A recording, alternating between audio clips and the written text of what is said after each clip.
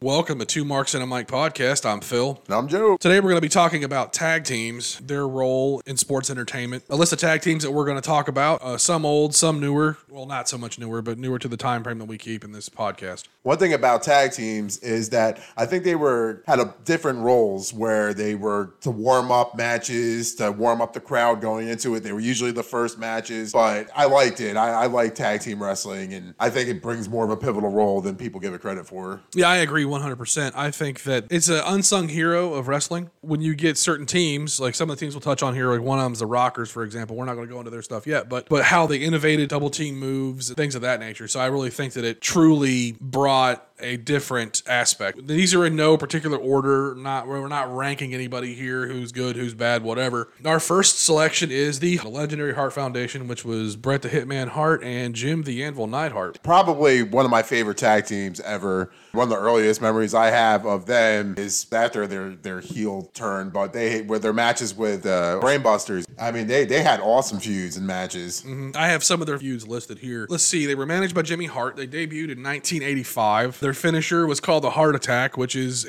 Jim the Anvil Neidhart would hold one of the opponents up, and Bret would basically just do a running, jumping clothesline, and that'd be the finisher. They had rivalries when they were heels with the British Bulldogs, which was Davey Boy Smith, Dynamite Kid, and later on with Strike Force, which was Tito Santana and Rick Martel. And then he had some feuds as baby faces, which was with the Rougeaus, Demolition, the Honky Tonk Man and Greg Valentine, and they had that god-awful, unaired dark match. That was the only time the Rockers won the tag team titles, but it got expunged. They were two-time WWF tag team champions, and they were inducted into the Hall of Fame in 2012. Well deserved. They fed well off each other. I think Bret was more technical in the ring, obviously, than Anvil was, but Anvil on the mic, man, he brought the fire on. Absolutely. I think that with Anvil, as Gorilla Monsoon said it best, he did not have both oars in the water. You know, so he was a little off. You know what I mean? But he did. I think he played that role very well. I think you said it perfectly that Bret was the technical guy and Jim was the enforcer. He was the anchor for the team. And to piggyback off that, much later down the road, he played the same exact role when he was in High Energy with Owen. Right. That was when they first brought Owen in there and he started. So I think,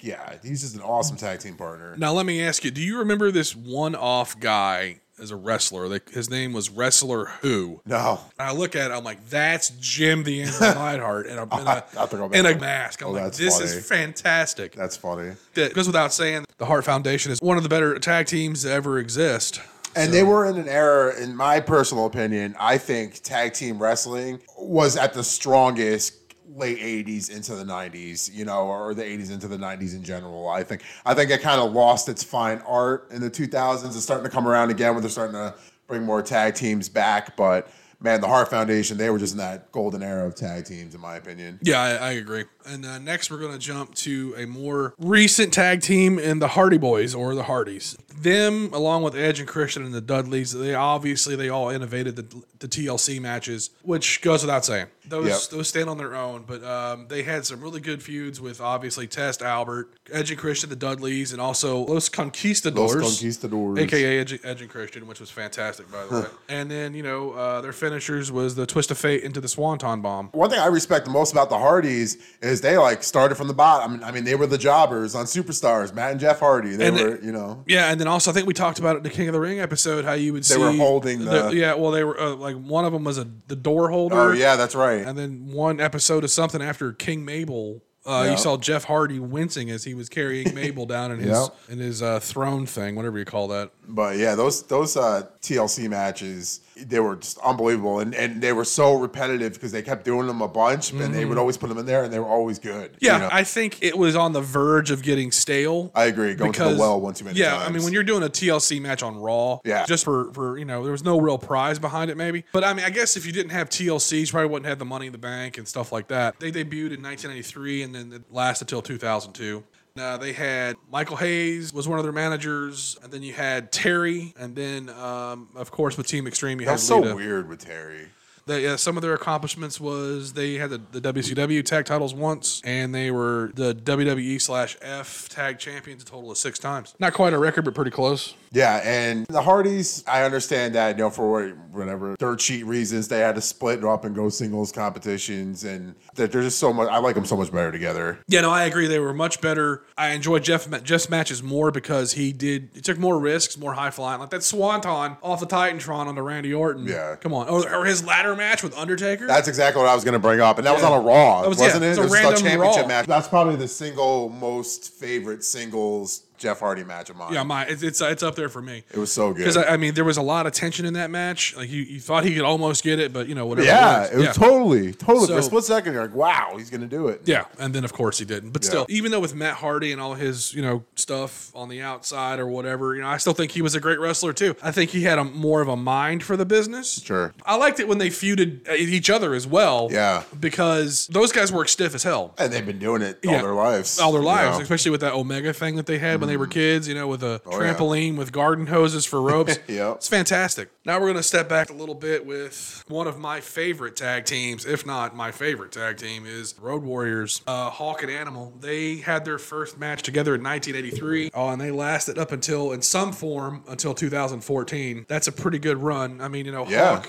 he departed us way too early in 2003. I loved Legion of Doom, and I feel like there's so much more to Legion of Doom before they even came into WWE, but at the time I was young and they came in. It wasn't until I got older and was looking at their older stuff. But they just brought a nice fresh look into WWF, when they at that time, where I'm not saying that tag team was kind of stale, but there was a lot of established tag teams at that point starting singles careers, Brett, Shawn Michaels, so on and so forth. So when they brought LOD back, that was great. Yeah, it was. You can go back as far as the I want to say the AWA with LOD. I mean, they were all over the place. Huge in Japan. Huge in Japan. Their manager, of course, is the legendary Paul Ellering. Guy was brilliant. I mean, just him on the mic, second to none as far as a manager's concerned. I think maybe Bobby Heenan was better. Yeah, but because Ellering, he had the psychology down because the dude is legit a genius. Their finisher was called the Doomsday Device, which is a fantastic name. Yeah, they had a good feud with Demolition, Money Inc., Nation of Domination. I love their Money Inc. feud. Yeah, that was really good. Yeah, great SummerSlam match. And one little side note: when they had the Godwin feud, when they had Henry up in the Doomsday Device, it was on Raw.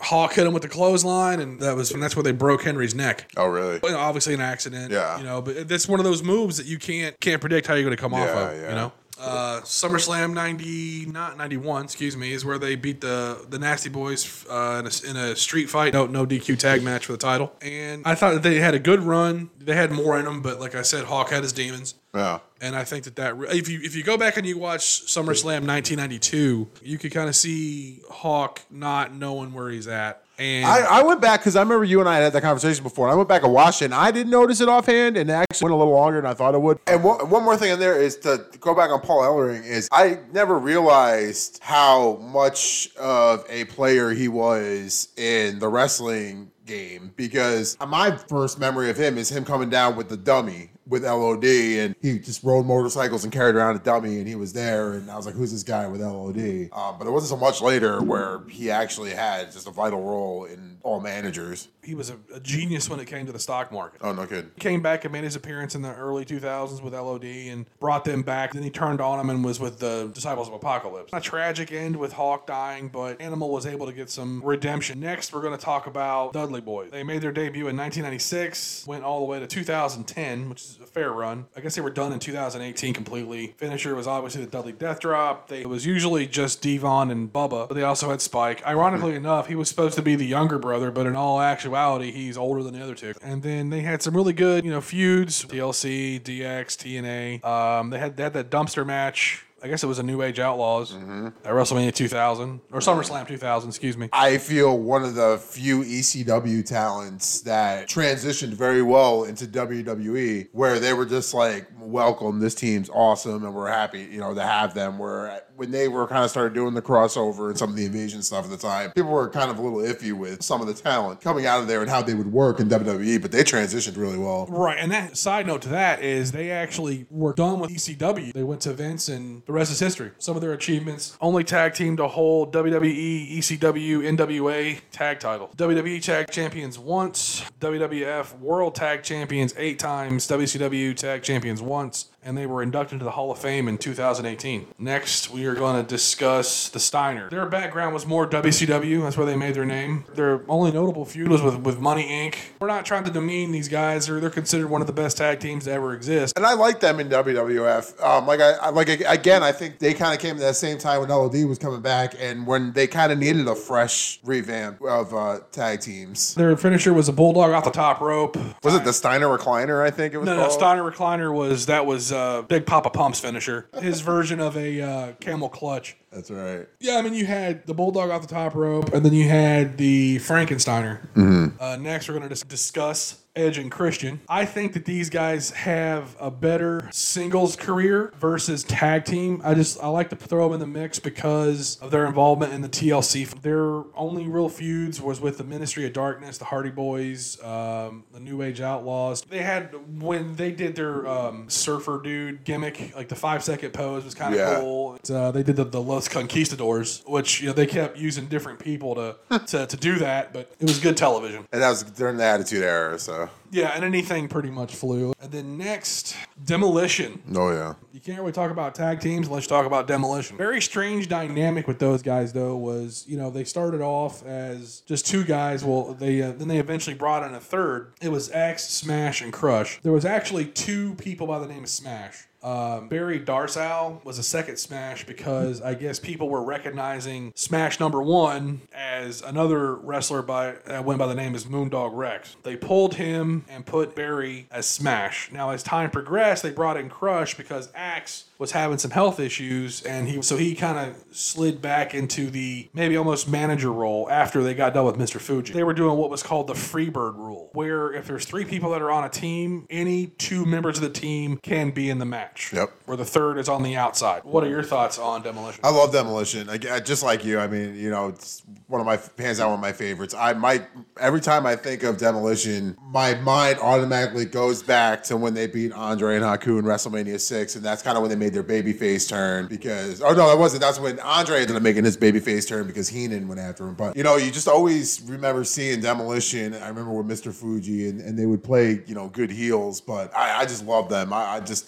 They're up there with Heart Foundation as my favorites up there as well. Do you happen to remember the name of that Haku and Andre the Giant tag team? Yes and no. No, tell me it. It's the Colossal Connection. Yeah, It's an awesome name. Yeah. But some of their feuds included Strike Force, which was Rick Martel and Tito Santana, British Bulldogs, Heart Foundation, the Powers of Pain, which is the Warlord, and Barbarian. 2 huge guys. Basically, those guys were just bouncers that wrestled. And then you had the Twin Towers, which was Akeem and the Big Boss African Dream. Yeah. Now, the funny thing about Akeem, the African Dream, was he was a 6'8", 400-pound white guy. And he came out in... A.K.A. One Man Gang. A.K.A. One Man Gang, yeah, but he also came out in traditional African garb. So, okay. And then they also had a really good feud with the Brainbusters. They said that their look was inspired by Mad Max with all the leather hockey masks. They were also inspired by Kiss. And they really had a really cool name for their finisher, which was called the Demolition Decapitation, which is one of the guys would put the guy like on a backbreaker. Yeah, I think Axe would kind of lean him on their knee. Yeah, on a knee, and then the other guy would come off the top with an elbow. It was, or it was at least second turnbuckle for sure. Yeah. And then their accomplishments, they actually held, for the time period, they had the longest tag title reign of 478 days, which is unheard of.